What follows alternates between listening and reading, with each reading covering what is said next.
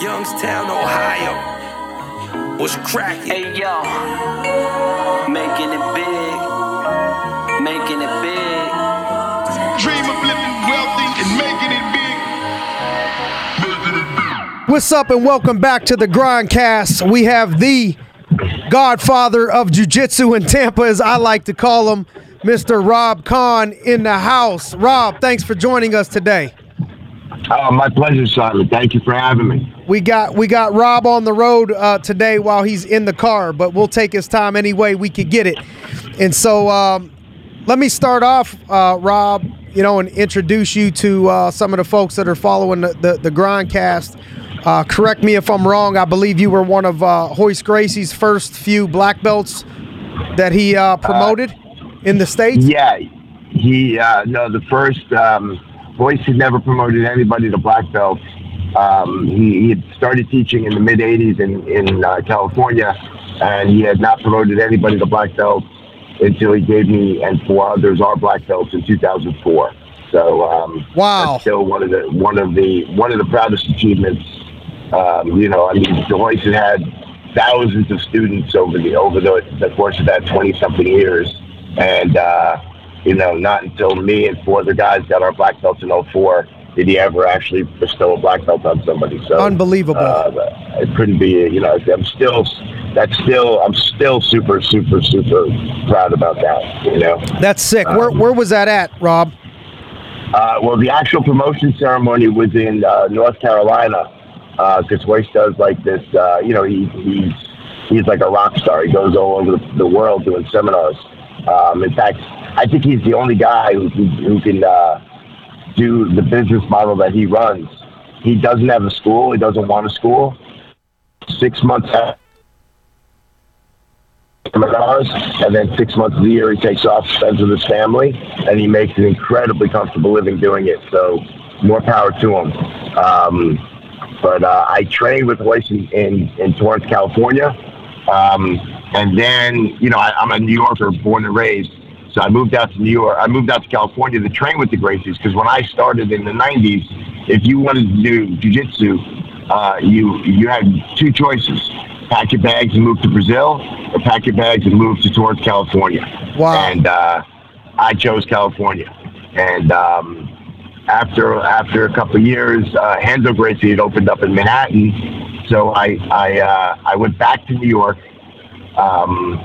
I still maintained my friendship and my relationship with Royce as my instructor, but Royce and Renzo are super cool, and they were cool with me, training a lot of Renzos, even though I was still being promoted and mentored by Royce, 3,000 miles away.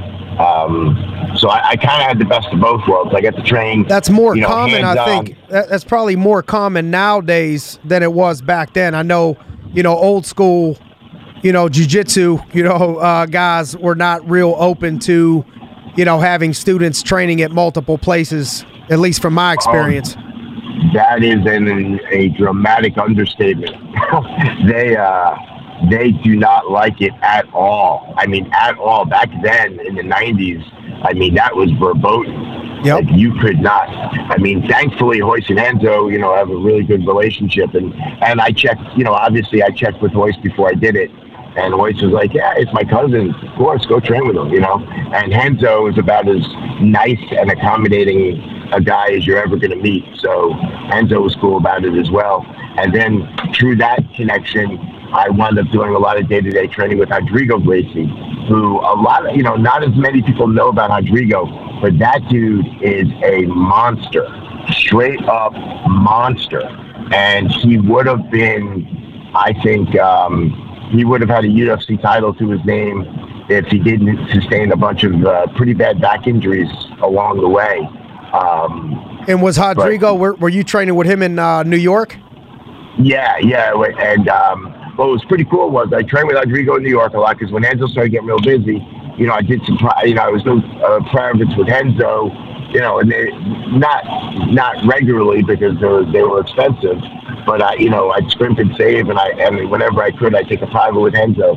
And then at some point, when Renzo really started blowing up and the school started blowing up, he kind of said, like, look, man, I'm not really doing privates that much anymore. I'm going to turn you on to my cousin, Rodrigo. And Rodrigo was a brown belt back then. And this is how freaking cool Rodrigo was. So, I mean, think about this nowadays. Like, I would get a private with Rodrigo for $75, right? And the private would go, for an hour, and I would learn a ton of stuff. Just an excellent instructor, and he would show you anything you wanted to know. Which, back in the day, the Brazilians were really kind of kept a tight grasp on their techniques. They didn't really, they liked the money, but they didn't really love showing Americans in the 90s. The jiu-jitsu, they was a kind of a nationalistic pride thing. Yep. Well, Rodrigo, certainly Royce and Enzo were exceptions to prove the rule, because they definitely opened up their mind to me, and they really gave me a lot of incredibly great insights into jiu-jitsu, and I'll always be eternally grateful. But so get this, Rodrigo we do a private for $75, right? And we do an hour. And then at the end of the hour, he'd be like, okay, private's over. Now I got to get some training in. Let's roll. And we wound up rolling for 45 minutes for free. He would just roll with me because he wanted to get a workout in. And then he's like, hey, you hungry? Let's go downstairs and get some pizza. And we go downstairs, get pizza, and he paid for the pizza. Oh, wow. I mean, nowadays, forget about it. Like, what takes him, like $3,000 or $5,000 for a private? I think Marcelo's getting that, ain't he? Something crazy like that. Yep. I don't think he charges quite as much as Hickson would, but yeah, I mean, Marcelo has to be getting upwards of $1,000 a private. I can't imagine it's a dime less than that. Now, when you're from, are you from the Manhattan area? When you say New York, is that upstate New York? Is that in the city? What part of New York are you from? I was about maybe 10 minutes north of the Bronx, so I was pretty close to Manhattan. I worked in Manhattan for 10 years, but I lived in Lower Westchester. I don't know if you know exactly what that is, but very familiar. Yes, I'm like right by the. I was like a 10-minute ride to the Whitestone Bridge. Got you. And what got you into jiu-jitsu? So when I was going to college, I went to a college called Binghamton University in New York. And, Binghamton was not a big sports powerhouse, to say the least. I mean, and that's being kind. They had no football team. They had no nothing. And, but my thing growing up was the day I loved boxing, with my father was a huge boxing fan. And that was our thing. Like, when I was a kid, I was like 10, 11 years old. And my father would, because back before there was pay-per-view, I don't know how old you are, but before there was pay-per-view, there was something called closed-circuit television. And you'd have to go to some pretty seedy places to watch these, high-end fights. Usually they were, dog tracks or horse racing tracks. And, after the races were over, all the TVs that were mounted up there for the race results would broadcast the fight. And, here I am, this 10, 11, 12-year-old kid going with my dad to go watch Hagler, Hearns, Hagler, Mugabe, Leonard Duran 1, Leonard Duran 2, and that was our father-son thing, was boxing. It wasn't baseball, it wasn't football, it was boxing. And the day I turned 16, I got a driver's license. The day I got my license, I went and found a boxing gym in the Bronx, and I started boxing at 16. And I did that, but I was still a kid too, and immature, and I'd get real serious about boxing for 6 months or 8 months, and then I'd slack off and not really commit the way you would really want to see somebody commit to doing a sport like that. And then in college, I started competing and training at this place called the Endicott Boxing Club, which, just a little fun fact, is where John Jones is from. He grew up in Endicott. And so my senior year of college, I knew it was kind of my last chance to do something with boxing because I was going to have to go get a real job after college. So I committed to the Golden Gloves. I went through the tournament, and lucky for me, I actually won the New York State Golden Gloves in '95 in the novice division. So to me, fighting was always about striking, about boxing. Like, I didn't have a lot of respect for traditional martial arts from what I'd seen. They really didn't. Yeah, it wasn't popular as much in the U.S. A lot of it was unknown too. Well, yeah. So just to give you a time frame when this was, when I got exposed to Brazilian Jiu-Jitsu, UFC 1 had just happened, and UFC 2 was just about to go off. And I remember seeing the ads for those back in the day, and they had it in the cage, and the ads, the marketing for it was very bloody and stuff like that. So I really didn't think it was real. I thought it was like wrestling. I thought it was another wresling organization, like steel cage match type of thing. Yep. And I didn't even give it a second thought. So lo and behold, I'm going to college, and I literally had just gotten done with the New York State Golden Gloves tournament, and a mutual friend introduced me to this guy named John Burke. And John had probably had, I was going to say, like in terms of real-time training, probably about 6 months of training spread out over like a year and a half or 2 years. But, like I said, if you were going to train back then, you had to go to LA, you had to go to Brazil. Yep. So John would, for spring break, John would go out to LA for a week and train with the Gracie Academy for a week. He'd come back and he'd work on what he learned with his buddies. And then, next break he could get, he'd go out for, a week, train, and then try and remember as much as he could. And so his progress was obviously a lot different than it would be today, when there's just wealth of jiu-jitsu knowledge out there, and YouTube and videos, and besides the fact that there's a jiu-jitsu school now in pretty much every major city in the country. Right. Well, anyway, John was introduced to me, found out that I was a boxer, and he said, "Hey, I'd really like to spar with you because I've never sparred with a boxer before." And he kind of explained to me a little bit about jiu-jitsu. It made absolutely no sense to me whatsoever, because fighting to me was about punching and kicking. To me, it was more about punching. And so the day we go to spar, John's like a tall, lanky guy, and he says to me, literally right before we're going to spar, he goes, "Look, man, I need to grab. Like, my style needs to grab you, so I don't want to wear the gloves. So what I'll do is I won't punch you. If anything, I'll just smack you." And I was putting on 12-ounce gloves, and I was like, "Let me get this straight. You're going to smack me, but I could punch you with 12-ounce gloves." He's like, "Yeah, if you're cool with that." I'm like, in my head, I'm going, "Bro, your funeral, no problem. This is literally the dumbest thing I've ever heard. You're going to get murdered." Because, like I said, martial arts to me, traditional martial arts, I just didn't have a lot of respect for. And anytime I sparred with somebody coming from a karate background, or a black belt in Taekwondo or whatever, I always came away very unimpressed. Yep. Yeah, because they just typically don't spar hard. So, the first time they get tagged in the chin, it's like a whole new world for them, And so me and John start going, and, within the time they said go to the time I was on my back getting choked out was like 10 seconds. And I was like, "What?" Can I curse, by the way, on this podcast? Absolutely. Good. I was like, "What the fuck just happened to me?" Boy.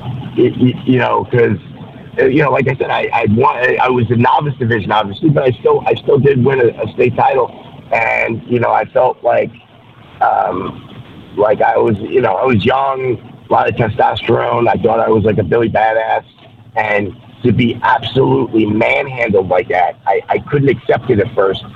So I was like, "Let's go again." And we went again, and it didn't last any longer the next time. And we went again and again, the same result over and over and over again. So after, I don't know, about 10 of them, I was like, what are you doing to me? Yeah, I got to learn this shit. Yeah, and I signed back then, like because like I said, I started around 94, 95. I felt like, when the UFC went off, it was like a bomb going off in the martial arts world, and people either did one of two things. They saw it, they saw the brilliance of it, they saw the effectiveness of it, and said, I got to learn that. Or they said, they put their, like I call it the ostrich defense. They stuck their head in the sand and said, well, that'll never work on me. Nobody will ever take me down. And they just pretended it didn't exist. It didn't exist. And that's the way it was for a real long time. Like, people either assimilated with it or they got run over. Or again, they would just stay in their little pond where, they all did, whether it was Taekwondo or whatever, and they never ventured outside of that. So as you started to learn, you learned from him a little bit, and then where did you go from there? Did you that's when you moved to California? Well, yeah. So I started with John. It was to this day like my brother. Is he in Orlando? He's in Orlando. All right. Absolutely. Same guy. That's cool. Absolutely great guy. Love him to death. And, he, like I said, he exposed me not only to to teaching me, but he gave me like what was called the Gracie in action tapes. So before the UFC was a thing, when Royce Gracie first came over to this country, Royce brought with him the Gracie Challenge, which they had in Brazil for decades. But what happened was, if you're a martial arts instructor and you have a student, if you have a school with, say, 200 students, and you take the Gracies up on the Gracie Challenge, and you go in there, and it was all very respectful. And it was, the Gracies have always been, a lot of people kind of misinterpret the Gracies, what they say. Like, they don't say that they're the toughest guys in the world. They say that their art is the most effective art in the world. And to prove that, back then, they did the Gracie Challenge. And they basically said, we'll fight any other art. We will guarantee that our guy is the smaller guy in the fight, and we'll do it for free or we'll do it for money. But our goal is to show you the effectiveness and to show people the holes in their game, because ground fighting was not a thing at all in this country. Mm-hmm. And wrestlers were always, nobody ever thought of a wrestler as being a fighter, and yet any good Division I college wrestler would have dumped Mike Tyson on his head in 3 seconds flat,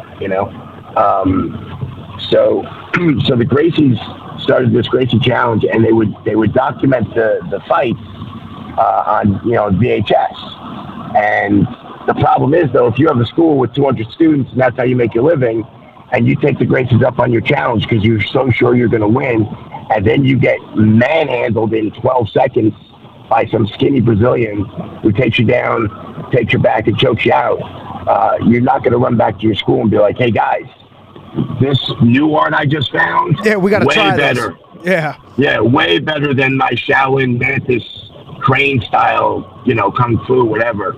And so it didn't really get the bump that Horion, I think, was expecting from it. So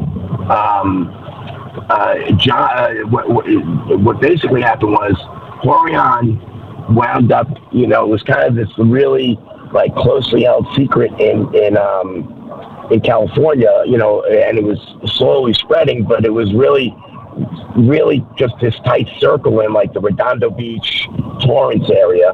But pretty soon, guys like Ed O'Neill, Al Bundy started training. How about Ed O'Neill graduated from my high school?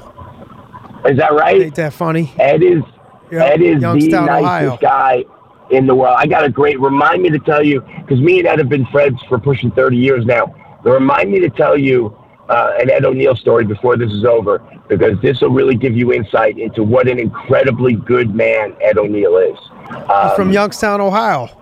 Yes, he is. Youngstown, Ohio. He played for the Steelers. Yep. So, and, how did you make it? How did you end up making it to Tampa? and starting to grow that, Brazilian jiu-jitsu in Tampa. Well, real quick, when Ed started training with the Gracies, another guy, the guy who brought Ed in was a guy by the name of John Milius. John Milius was the director and producer of Conan the Barbarian, as well as Apocalypse Now and some other, major movies. And they basically said to Rorion, you got to come up with we got to showcase this to the masses. And they kind of put their heads together and they came up with the UFC. And some funny stuff, like they really wanted to really capitalize on. Hey, I'm sorry, Simon. One quick sec. I got to go through this toll here. One quick second. Yep, don't sweat it. I don't want to mess this up. Hold on one second.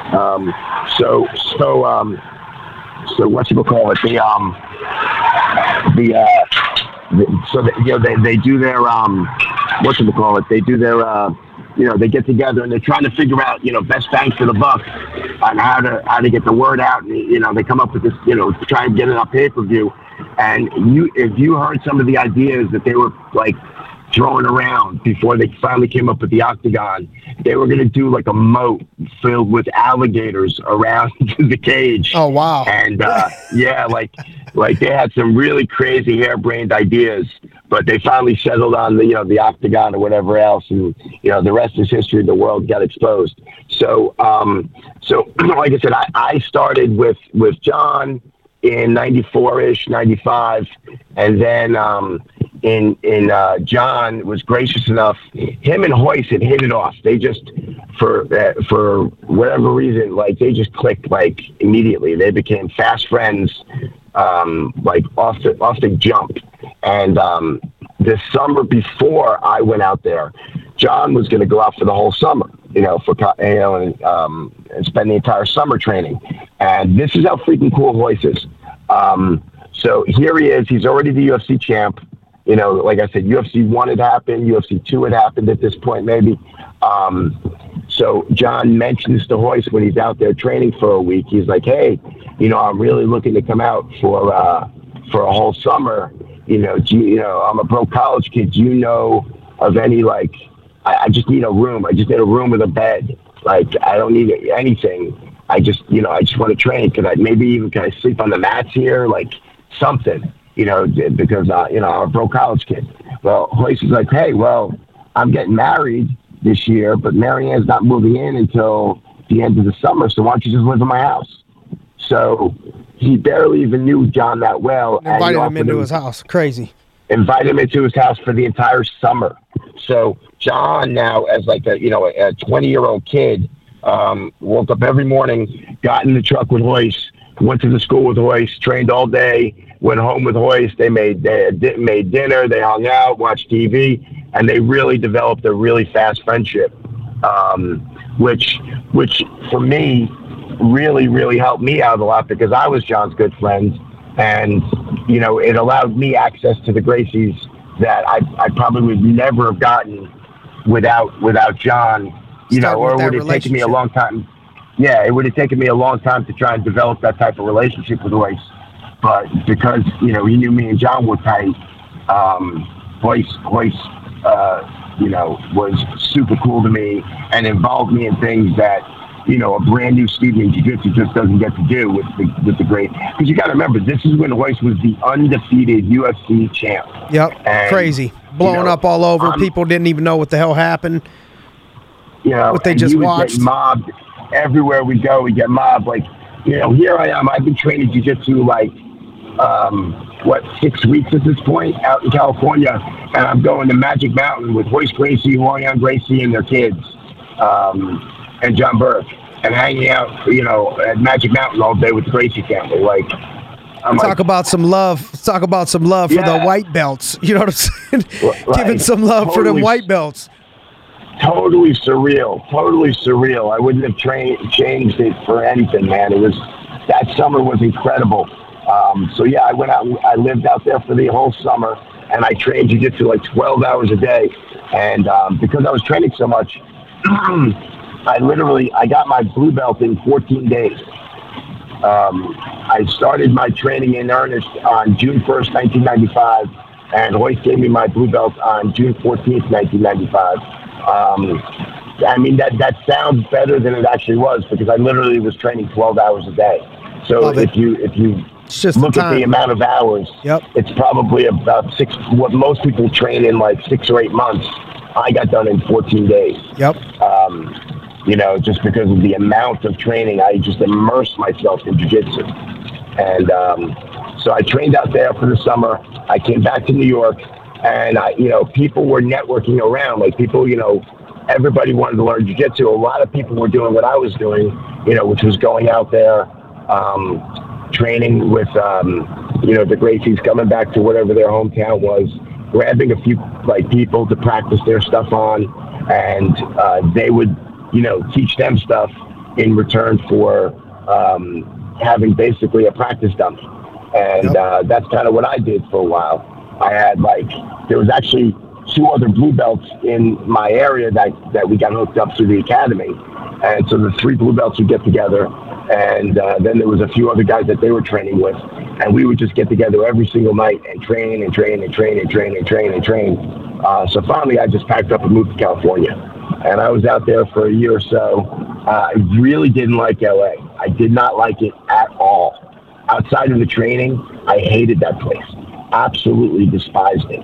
I couldn't get out of there fast enough. And when I hurt my knee really bad in a jiu-jitsu tournament, ACL, MCL, meniscus there. And without jiu-jitsu in my life out there, it really became a miserable circumstance of living out there. So I said, you know what? I'm done. I'm packing up. I'm leaving. Enzo at that point had opened up in New York City, so I knew I'd have some exposure to high-level jiu-jitsu. And with Royce's blessing, I moved to New York, and I started a training network for Royce Gracie. It was the Royce Gracie Training Network, where I became the head instructor in Westchester County. And I would supplement that by going down into Manhattan and training at Enzo's, and taking the occasional private with Rodrigo as well. And that was basically my life for the next decade. I would train every night. I'd get home from work from Manhattan, at 7 o'clock. Where were you working at? My car. I started, believe it or not, as an accountant. I got an accounting degree, and I worked for 3 years as an accountant. And then I despised it with such a passion. The only reason why I even did accounting was I wanted to go to the FBI. And I knew they took accountants and lawyers. And I didn't want to go to law school. So I figured accounting would be the quickest way in. But it turned out back then, my vision, although it was correctable to 20/20, it was the uncorrected level was too low for them. They wouldn't accept me because my vision was too low, uncorrected. And back then, laser surgery was an automatic disqualifier. Now it's not, because there's enough, there's been enough time to see that it evidence and technology and stuff. There's no problems. But so 10 years, you were automatic disqualifier. You did 10 years in New York, and then after 10 years, did you move directly to Florida? Yeah. So what happened was just this incredible convergence of circumstance and luck happened. I didn't tell, I had made a decision. I was miserable, when I worked as an accountant, I was miserable in accounting, and accounting didn't pay shit. But then I got into recruiting for accounting and finance, which paid significantly more money, but the stress levels were significantly higher too. So I was making a ton of money for a 20-something-year-old, a ton of money, but I was miserable. I mean, every day I'd wake up, and I swear to God, that alarm clock would go off, and I would contemplate suicide every goddamn morning. And when that freaking alarm clock would go off. It's a dark place. Getting into that, getting on that train into Manhattan. Ain't no accounting worth that shit right there. No way. And it's it's like everybody's a lemming. You're all lemmings, in your suit and tie. You're all marching to the same direction. I just felt like caged in, like a lemming every day. It just wasn't me. I knew I couldn't do this full time. I knew I couldn't do this long term. I knew that just wasn't going to be my calling. So I decided I'm going to open up a school. But I didn't talk to Royce about it at that point. And my ex-wife wanted to move back to Florida. She's from Tampa. And so she had been talking about moving back for a few years. And again, my experience in LA was so bad that I really didn't think a New Yorker would fit in anywhere else in the country. I really didn't. And so, like, I had no desire to move to Tampa. And she kept on me about it, kept on me about it. And then I finally said, like, look, you know what? I'll give it a shot. I'll relocate to Florida for you. But, you know, she had a good job herself. And I'm like, you know, I'm going to do this for a living. I'm going to give it a year to see if I can make this work. That's the trade-off. Like, I'm going to teach jiu-jitsu for a living. And I want a year of trying to make it work. And sure enough, I was profitable my first month. And I mean, not a lot of money, but I literally made profit the first month I opened up. So it's fast for a business. It worked out really, really well for me, you know. And then, I mean, the relationships and the that I've garnered from this down here, you know, I couldn't be happier with, you know, number one, what I do for a living. I mean, I love jiu-jitsu. I love, there's nothing cooler than getting on the mat and, you know, you have a student who's struggling with a move or struggling with a technique, and you point out one little detail that they're missing, and that look in their eyes where they're like, oh, that's why. Or needed like, that. I was looking for that piece to the puzzle. Now I could connect the rest of the puzzle, right? And that never gets old, man. That never gets old. Like, to this day, like, when I see that little spark, when I feel like I've just connected the dots just enough for that person to make that move work for them, man, that just never gets old to me. It is such an enjoyable, you know, and cool thing to see, you know. I know, I know one of the black belts that you promoted, you know, is a close friend of mine in Bamboo, and I don't know if he, you know, he told you how our relationship started, but I went to go visit my mom years ago, maybe 6 years ago, and I was living on the beach at the time, and I went to go visit my mom, and I was looking for a place to train, and she was right, you know, she lived right around the corner from where he was at, and we hit it off so much. In the first few times that I trained there, I started to drive, you know, with traffic off the beach. Sometimes it would be an hour and a half, and I would come up there 4 days a week when I was in Florida. So I know his jiu-jitsu, he attributes, you know, majorly to you. And at that point, you know, right now I've been training almost 10 and a half years. So I already had 4 years under my belt of, unless I'm traveling, you know, it's a three to 4 days a week, you know, for me for the last decade. And I know, so did you start with Bamboo, or did you start somewhere else? I started in Pittsburgh, in the gi with Rodrigo Janquera, who came up with Marcelo in Brazil. They were blue belts together. He was one of the first ones here in Pittsburgh. So I started training in Pittsburgh, and then when I made my way down to Florida, that's when I really started to get, you know, introduced to no-gi, when I started training with Bamboo. And legs was a whole different world for me. You know, I felt like I started to bring that to Pittsburgh in my little, you know, in my area, which is north of Pittsburgh. You know, I started bringing leg locks and stuff more than everybody else I was training with was accustomed to. And so I got addicted to it. You know, I at that point, 4 or 5 years in, I was starting to be able to hang with some high-level people. And, you know, I played football in college, and, you know, short and stocky and, you know, all of that stuff, decently athletic. So I was starting to be able to hang with people that had some experience. And when I went to Florida, it was a whole new world for me. You know, I felt like a white belt all over again with so much stuff that I didn't know. And from the leg locks to the smash the head shoulder pressure, courtesy of you. Baby. Courtesy of you. Baby. And pressure. How many black belts have you promoted down there? I know you've promoted some sick black belts down there, and Bamboo's just one of them.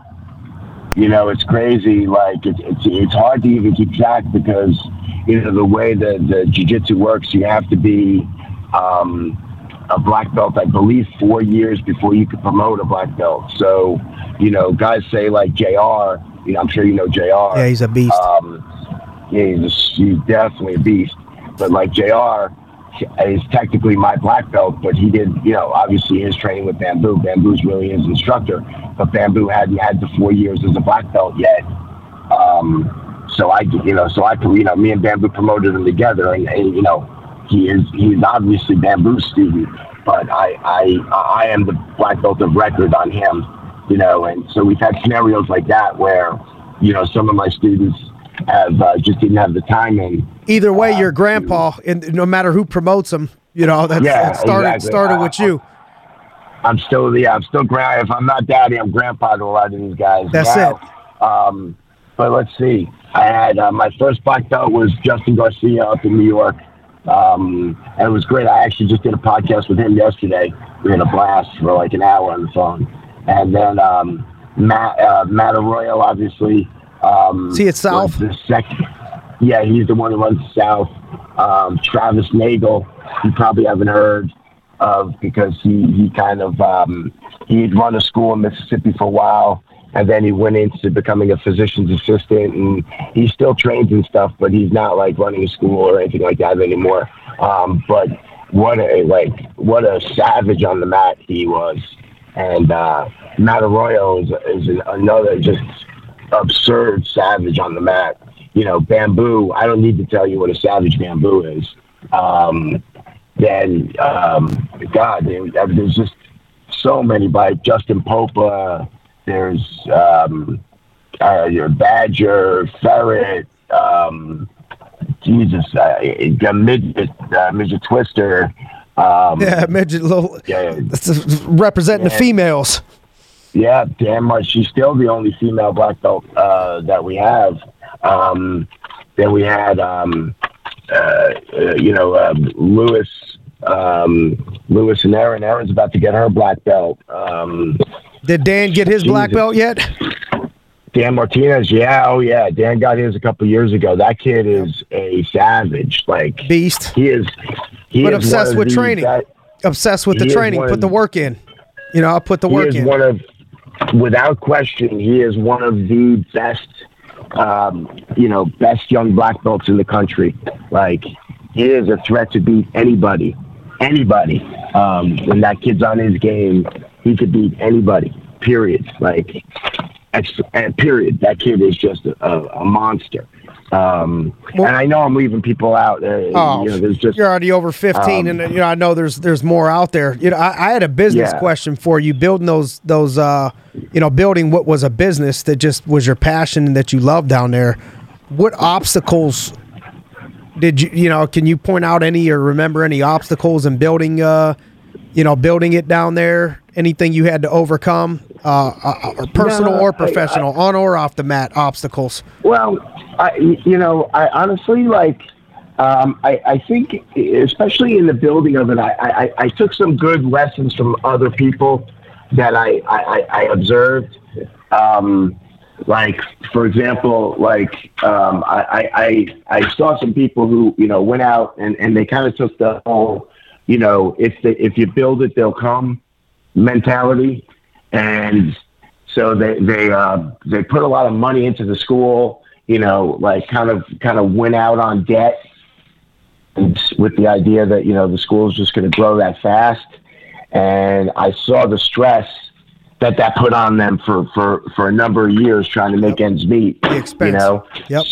So I really I think the best lesson I learned back then was, I found a very small little aerobics room in the back of Paltas Fitness. And I remember my rent was $500 a month. And I got the whole mat space, my whole gym, I'd say was probably, I'm going to say 500 square feet of mat space, maybe. That's it.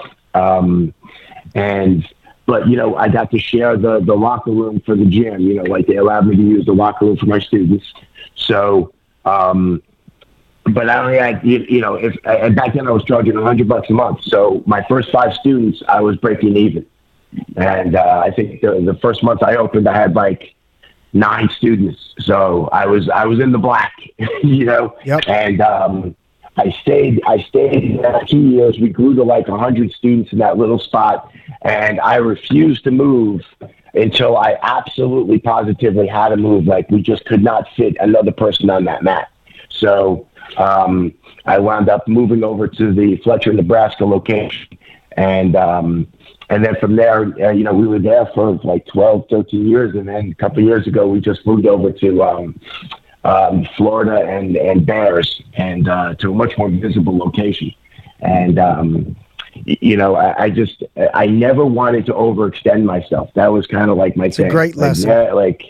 Never overextend yourself. And that served me really well, because I saw the people, they went out, they took out loans, or God forbid, they took out like unsecured debt on a credit card. And, then they get crushed, and then now they're just, they're just running to cover the interest now every month. And I just didn't want that to be me, The other thing I'll say is, like, I still have this incredible love for jiu-jitsu. And like I said, it never gets old. Like, you see a student, progress, you see him getting better. And especially in those moments where it's something that you could literally trace back to something you said to him, that resonates, and you could see that it changed his game. Like, it is such a gratifying thing. But by the same token, anything you do every day that's making you a living starts to become a job to a degree. Now, like I said, my love of jiu-jitsu is not dampered at all, but like all the other stuff that goes into running a business, can get stressful and annoying. The marketing, the this, the that. Like, I don't take a lot of great pleasure in that part of it. And it does, like, sometimes you can't separate the two. So, like I said, it does become a job to a degree, but that goes right out the window the second I get on the mat and start teaching and training. No doubt. Like, that goes away. That it comes back. It comes back when you're done teaching and training that day, and you got to sit down and look at your bills and figure out the marketing and all the other stuff that you got to do. What tips? What tips would you give for maximum progression? I think the first one you already kind of gave away is that you put a few weeks. It sounds like only a few weeks, but you put 6 months of work into 2 weeks. So that's one way. I would assume you would probably suggest for people to get better is just obsess over it and put the time in. Condense a year into 3 months, and you're going to progress a whole lot quicker than everybody else. What other tips would you give? If I'm investing 2 hours here and I can invest the same exact 2 hours, how do you maximize those 2 hours? Anything that you would suggest? Absolutely. Great question. And so I have what I call the 3 pillars of jiu-jitsu. Okay. Jiu-jitsu lends itself to technical discussion. It for better or worse, it lends itself to a technical discussion, meaning that, you come on the mat as an instructor, you got 20, 30 students on the mat, and it's very easy for me to go, okay, guys, today we're going to go over the triangle. All right, step A, put your foot here. Step B, this leg comes up and bites. Step C, grab your ankle, and you could step by step walk through. The student is now gratified because they learned step by step a triangle, and so they feel like they've gotten something out of it, and they have to a degree. But that's just the technical portion, and the technical portion. I know this is going to sound crazy from a jiu-jitsu instructor to say this, but the technical portion of jiu-jitsu is overrated. Technique without proper strategy is I would say it's useless, but it's very, very hindered. So strategy meaning the setup. The setup. How do you get a guy who knows better to put his arm in that position? You know what I'm saying? Like, How do you get a guy who because to catch it, Simon, you know as well as I do, if the guy doesn't know jiu-jitsu, he's done. He's shit out of luck anyway. He's gonna put his arm in the wrong spot inevitably, and you're gonna catch him. But for example, like technique. When you're talking about going step by step through the technique, again, it's just easy. It lends itself, and I'm guilty of this too. I think jiu-jitsu instructors as a whole kind of get a little bit lazy. And, they come in and they say, okay, today we're going to go over the triangle. Today we're going to go over the armbar. Today we're going to go over the choke from the back or whatever. And, people get a lot out of the class and they learn the technique. But how do you then, on a consistent basis, explain to somebody how to create these openings? And not against some unresisting opponent or an opponent who doesn't know any better. How do you get a guy who knows better to put his arm in the wrong spot? How do you get a guy who knows better to do some of this stuff? And that, to me, is the strategy. That's where, the strategic elements come in. And you touched on it earlier. For top position, for dominant position, you can't talk about technique unless you're talking about pain compliance and using pain compliance to force. I don't force moves. I'll never force a move. You can't force a move against a stronger guy, but I can make you so uncomfortable that I could force him to take. And what I call it is a funneling system. So I know, given a certain stimulus of pressure or pain compliance, I can get you within. I know within probably 2 or 3 moves what you're going to do given that certain stimulus. Given that certain pressure, given that certain stimulus, I know within 2 or 3 moves how you're going to react to it. The only question is how long is it going to take, and that's really also contingent upon how effective I am at creating that pressure. So now, like I said, I call it funneling. I'm funneling you now down a path of 3 potential ways. That's it. Whereas if you don't funnel like that, you don't use that pain compliance, I call it Rolodex style jiu-jitsu. And to me, Rolodex style jiu-jitsu, unfortunately, is the style that I think more people play than any other. And what happens is, because people are learning the technique in a vacuum, they're learning these techniques in a vacuum.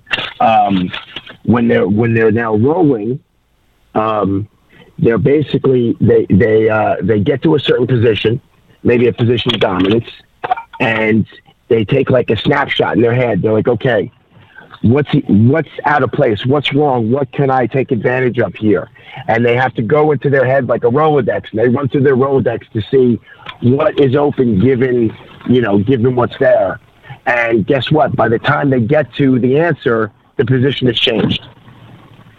And instead of forcing them towards the 2 or 3 things that you want, that you're ready for. Exactly. So instead of funneling them down the path, well, I know where they're going to be in the next few seconds. They're going to be in one of 3 positions. I could easily keep, if you do A, I got B. If you do C, I got D. If you do E, I got F. Yep, quicker mental response. Much quicker mental response. In fact, it's not even a response. It's an anticipation. Yep. So you're going from reacting to anticipating to a large degree. And it just that's harder to explain to people. And there's a lot more ambiguity to discussing that than say like technique. Technique is much more cut and dried. A to B to C to D. And so now I said there's 3 pillars. So the one pillar obviously is technique. And again, I'm not shitting on technique, because obviously jiu-jitsu, the techniques of jiu-jitsu is really one of the main things that separate it from any other martial art. But the strategies of jiu-jitsu is really, to me, what separates it from, like go to any Sambo book or any judo book and look up triangle choke or armbar. They look just like the same triangle choke or armbar that we have in jiu-jitsu, right? The difference is the strategies we employ to get the person to make those mistakes, because in those arts, they tend to force moves. We force mistakes. We create, scenarios that force mistakes and then take advantage of the mistake. that make sense? It does. Yep. And, so technique, strategy. Yeah, and the last piece, which to me, believe it or not, will give people the biggest bang for the buck in the shortest period of time. I call it training structure. So you have technique, you have strategy, now you have training structure. So the easiest way for me to explain that to you is if we could put jiu-jitsu down to its two biggest components, would be offense and defense, right? I mean, I don't think you could break jiu-jitsu down any more in terms of two bigger components than offense and defense, right? Well, I don't think anybody will argue with me that defense is much more natural, much more intuitive, and I could prove that out to you in 2 seconds, because what's the first thing you notice in your 10 years of training when you have a newer student come on the mat and he's been there for a couple months? What's the first thing you notice when he starts getting better? He's harder to catch, right? Yep. His anticipation, his understanding of the armbar, he might not have the understanding of the armbar to the point where he could react and do it on you, or do it on another student just yet. But he now at least sees the visual cues of when the armbar is coming, and he can defend it much better. It's much more instinctive. So offense is much harder to learn than defense. Yet most people are under the mistaken belief that to get good, you always hear iron sharpens iron and all this type of stuff. And there's truth to that. But the example I like to use is, let's say you got a student who's, let's say the newer blue belts, maybe, or an experienced white belt, verge of blue belt, right? I'm going to give you 2 scenarios. You tell me what you think. So this newer blue belt comes in, and in the room that day for the next 6 months, he's got me, Matt Arroyo, you, Bamboo, JR,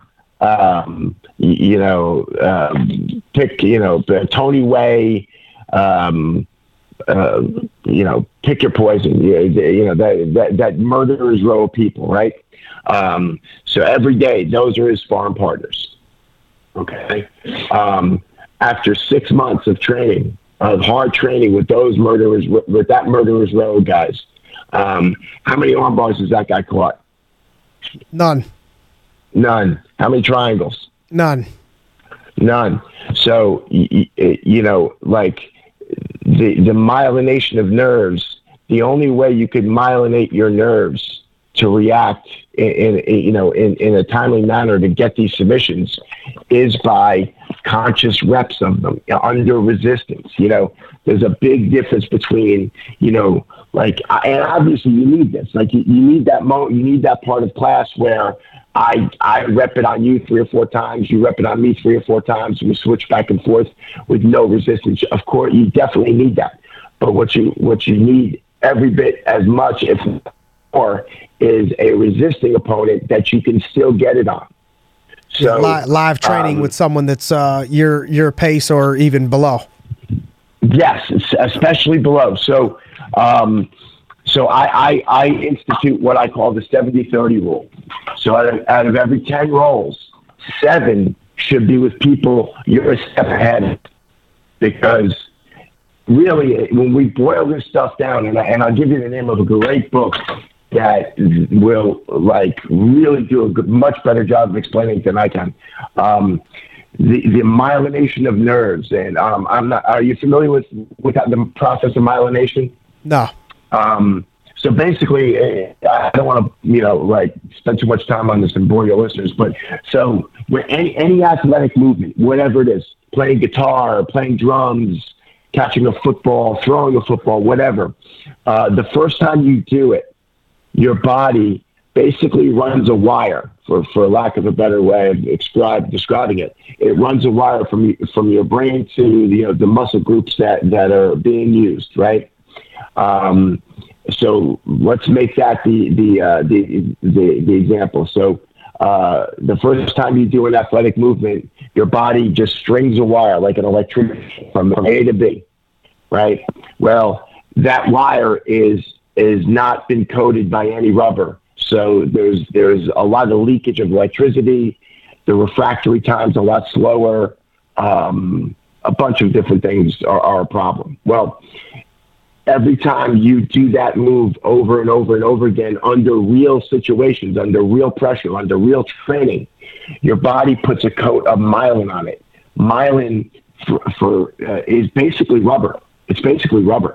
And they've done experiments where they, when they go into the brains of like musicians or athletes, you can visually see, without microscopes or anything, you can see incredible amounts of myelin in their brain compared to a non-athlete or compared to a non-musician.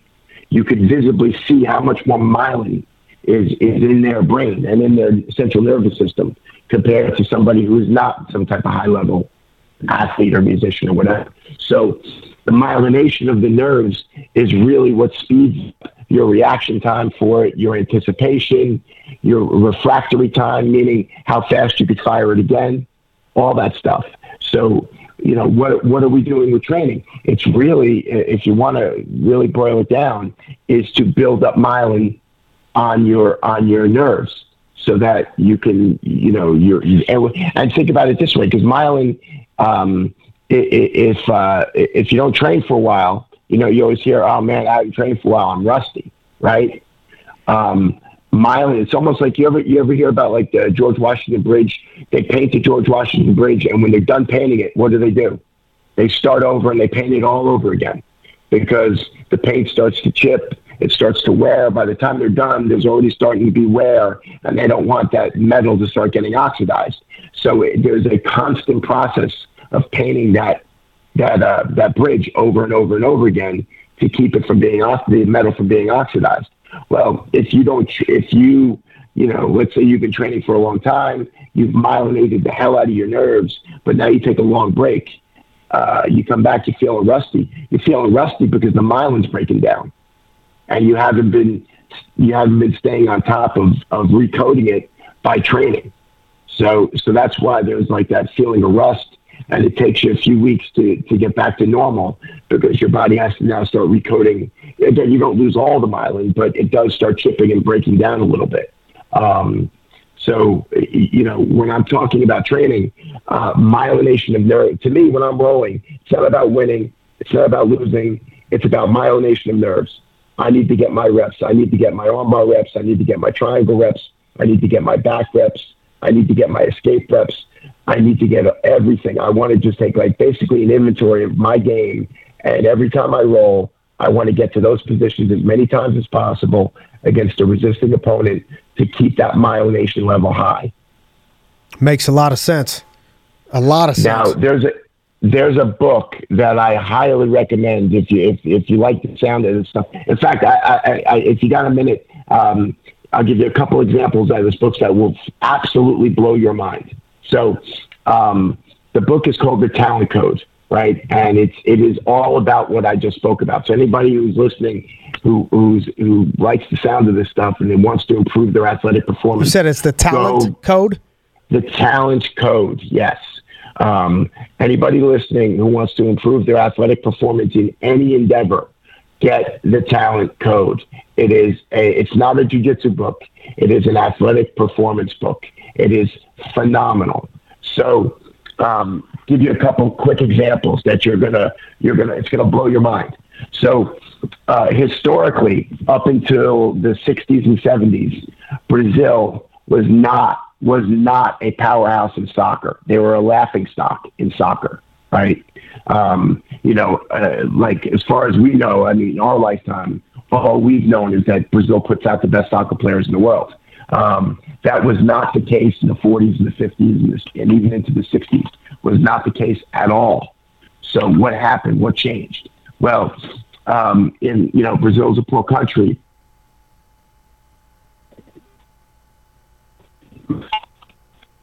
Well, I lost you. I lost you when you said Brazil's a poor country. Yeah, Brazil's a poor country. So, but they wanted to do something for the youth. of Brazil. So in the favelas and in the inner cities, they didn't have the space or the money to make these big soccer fields. So what they did was, the rough translation, it's called city soccer, right? So city soccer was, I don't know how long a regular soccer field is, but let's say it's 120 yards. Well, a city soccer field is like 40 yards, right? Like less than half. And so what happened was, completely accidentally, by shrinking down the field like that, I don't play soccer, but let's say, just for argument's sake, me and you are playing soccer on a regular field. There might be, and again, I'm just guessing, there might be, during the course of the game, 6 or 7 times where I have to ball handle. I have 2 defenders in front of me, and I got to get by both of them with ball handling skills to pass to somebody else or to go kick a goal, right? So maybe that happens in a regular soccer game 6 times, 6 times or to 10 times, I'm guessing. I don't know. Well, when you shrink down from 120 yards to 40 or 50 yards, that number goes from 6 to 10 to like 25 to 30. It's more reps, right? More live reps, more myelination. And do you know who was one of the absolute first players to come out of that city soccer league? It wasn't Bamboo Wisman, was it? No, Pele. I'm joking. Pele, come on. Pele, the world's the history's greatest soccer player, was one of the out of that whole city soccer league, and they accidentally hit on how important it is to myelinate those nerves by getting more real-time reps. And almost overnight, not in a generation, in a couple of years, they went from an international laughing soccer to an absolute powerhouse in soccer just by tweaking their training methods. Wow. 2 other quick examples. I forget whether it's North Korea. No, not North Korea. I forget if it's definitely South Korea. There's a single tennis club or course, a tennis court in South Korea that I don't know exactly what they're doing, but same thing. They accidentally stumbled on a way per training to get more myelination on their tennis players, their women's tennis players. And wouldn't you know it, this one tennis court produced more women's LPGA, or not, whatever the women's tennis league is. They've produced more professional women's tennis players than the entire United States. Would you compare that to the example you're using on just training, getting more reps on people that are still that are below what your experience level is to get you more reps at taking a shot? That's exactly what it is. It is exactly that. And, like the example I used before, if, you're rolling with JR and Bamboo and Matt Arroyo and all these killers, you're just not getting the mileage. I mean, are you going to get a lot of benefit from that? Of course. You're going to see higher level setups. Your defense is going to get sharper. A lot of, you get used to being uncomfortable in bad positions. Like, there's plenty of benefit that comes out of training with better guys. And you think it's 70-30? You think you should do 70 with people below your skill level? I think for most people, especially, in that area, 70-30 is the magic number. Okay. More and more experienced, and you got your game down more and more, you could drop it back to like a 60-40 scenario. Makes sense. To be the best bang for the buck. And let me tell you, this is not just something I'm like guessing at. I've been doing this. Obviously, I've been teaching now for almost 30 years, but I've been employing this whole myelination of nerves into teaching for the better part of a decade now. Love it. And I've seen incredible results from it. Incredible results. I noticed the relationships, that you've built too. And I think in closing, that was the last question I wanted to get from you was, you mentioned some of the mistakes that you avoided, the things that you would suggest for somebody opening the gym, not overextending yourself, not, getting yourself in a lease situation where you're, going heavily in debt. What things would you say you would suggest in closing for somebody trying to build a gym to do? Anything else you would that sticks out to you as far as building relationships? Anything to get that number to 100 students, quickly? I obviously marketing is the lifeblood of the school. Facebook marketing seems to be the best bang for the buck. I would, ask questions. Like one of the great things about so many people from so many different walks of life, like, they all, you know how it is. Jiu-jitsu is like a way of life, and people, like, there's no such thing as a casual fan of jiu-jitsu. Either you're really like in love with it, or you want nothing to do with it. And, your students will do anything to help that business thrive, because that becomes their second home. And, the combined expertise at a school, whether it's marketing, whether it's, operations, whether it's productivity, whether it's whatever, there are so many, there's such a diversity of skill at a school. Take advantage of it, talk to people, pick their brains, like, in whatever field that they're an expert in. Like, some people think they know they have all the answers. You don't.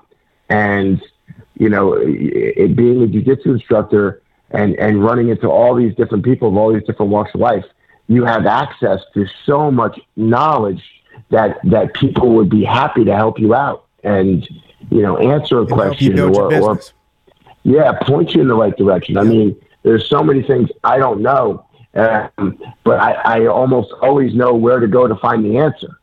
Love it.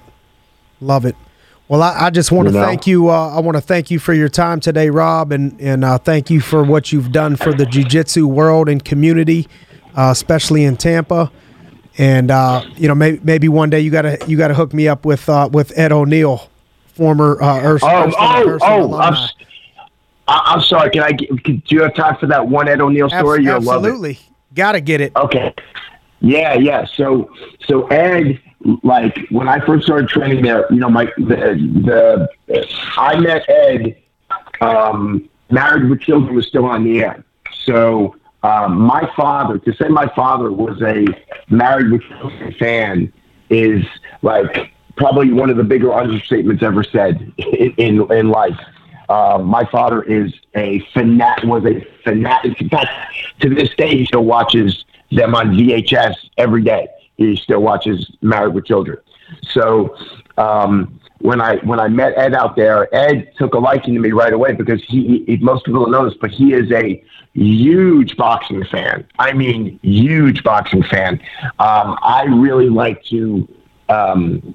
I fancy myself as being like a boxing historian, and I very rarely run into somebody who knows more about the history of boxing than I do. And Ed is that guy. He knows. He is like a library of boxing. Youngstown's a big boxing community.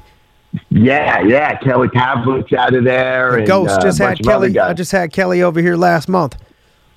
Oh man, I loved him, man. He could have, he obviously had some personal demons, but man, that guy, he could have been, one of this generation's best fighters, man. If he just did a couple things differently. He was super talented guy, man. Yep. But so get this, Ed. I had, and again, like me and Ed were friends. We would train. What would happen was we train. Ed would take a private with Horion. Then after the private, a lot of times, he loved to talk boxing. So like we'd go over to like Sioux Plantation and we'd talk boxing for an hour, or we'd sit around the school, the academy and talk about boxing. Well, he was coming into New York. I'd moved back to New York. It was '98, and he called me up. He said, "Hey man, for a whole month, and I'm gonna, I want to get some training in. Can we hook it up?" And I'm like, "Yeah, of course." So, I made the huge mistake of telling my father that Ed O'Neill was coming to town. So My dad's like, I got to meet him. I got to meet him. I got to meet him. I got to meet him. I'm like, all right, Dad, but listen, nobody likes to talk about their job. Like, you like the Steelers. He played for the Steelers. Talk to him about the Steelers. You love boxing. He loves boxing. Talk about boxing. Just don't talk about married children, please. Like when you meet them, right? So I call up Ed, and I'm like, look, Ed, man, I hate to ask this of you, but my dad's a huge fan. Like, is there any way I can, bring you by and introduce you to my dad? No joke. You know what his response was? Of course, no problem. Would you like me to come to dinner at your house or something? Love it. And I was like, I'm sorry, what did you just say? He's like, yeah, do you want me to come to dinner at your house or something? I don't know. What do you want to do? I'm like, you come to dinner at my house? My family's house? He's like, yeah, let's do it. So not only does he comes to my family's house, so he sits down to my family's dinner table with my mother, my father, and my sister. And your dad of was course, probably pumped. But get this. This is now still one of the. Now, I was mad as hell at my father for the first few minutes, but then it totally turned out to be a great thing. After telling my dad over and over and over again to lay off the married with children stuff, within like 10 minutes of Ed being there, my father's like, remember the scene when you were in the supermarket and you kept dropping the boobs, so the girl with the big boobs had to keep bending over to get the. I'm like, oh my God. Like, but do you know what Ed did? This is how freaking gracious this guy was. Ed went into character and for about 20 minutes did scenes for my father. He remembered the dialogue, and he did scenes for my father for about 25 or 30 minutes. Wow. Whatever scene my father wanted to do. And let me tell you, Simon, to watch him transform into Al Bundy was one of the coolest things I've ever seen, because, Ed, there's a lot of Ed in Al Bundy, but, they're certainly not the same guy at all. But like, the only way I could describe this was he like shook his face and he just became this cartoon version of Ed, and like his mannerisms, everything. And I just watched him transform into Al Bundy in my living room. It was one of the coolest freaking things awesome. I've ever seen, because I was also obviously a huge Married with Children fan, not like my dad, but I mean. You talk to him ever now? Oh yeah, we talk about once every couple months. We still, anytime basically you could set your clock to it. Like when there's a big boxing match, the next day we talk for like 2 hours, like guaranteed. You got to do me a favor. The next time you talk to him, you got to tell him I saw him. I think he was on Boom Boom's podcast, Boom Boom Mancini's in Youngstown. Yeah. You got to tell him good friends. you got this young kid from Youngstown, Ohio, his hometown, same school, first ever state championship in football. We won, and I was the first ever to do it. I was a captain on the team, so you gotta help me out and see if he'll jump on the podcast and call in one day for me. I absolutely will. I promise you. You the man. But by the same token, you did not score 4 touchdowns in one game at Polk High. No, not like Mr. Bundy did. Absolutely not. Come on, you the man. Hey, I look forward to seeing you down in Tampa. I'll be there in November. Maybe we can link up, man. Absolutely, and I promise you, when I talk to Ed again, I will mention you to him and see if I can get him to do a call in on your show. You the man. All right, I appreciate you, brother. Thanks, Hobby. Hey, I appreciate you, man. Thanks for having me on, man. I really had a good time. Talk soon. Count money, man. Stack riches. Trying told him I'm a beast, bud.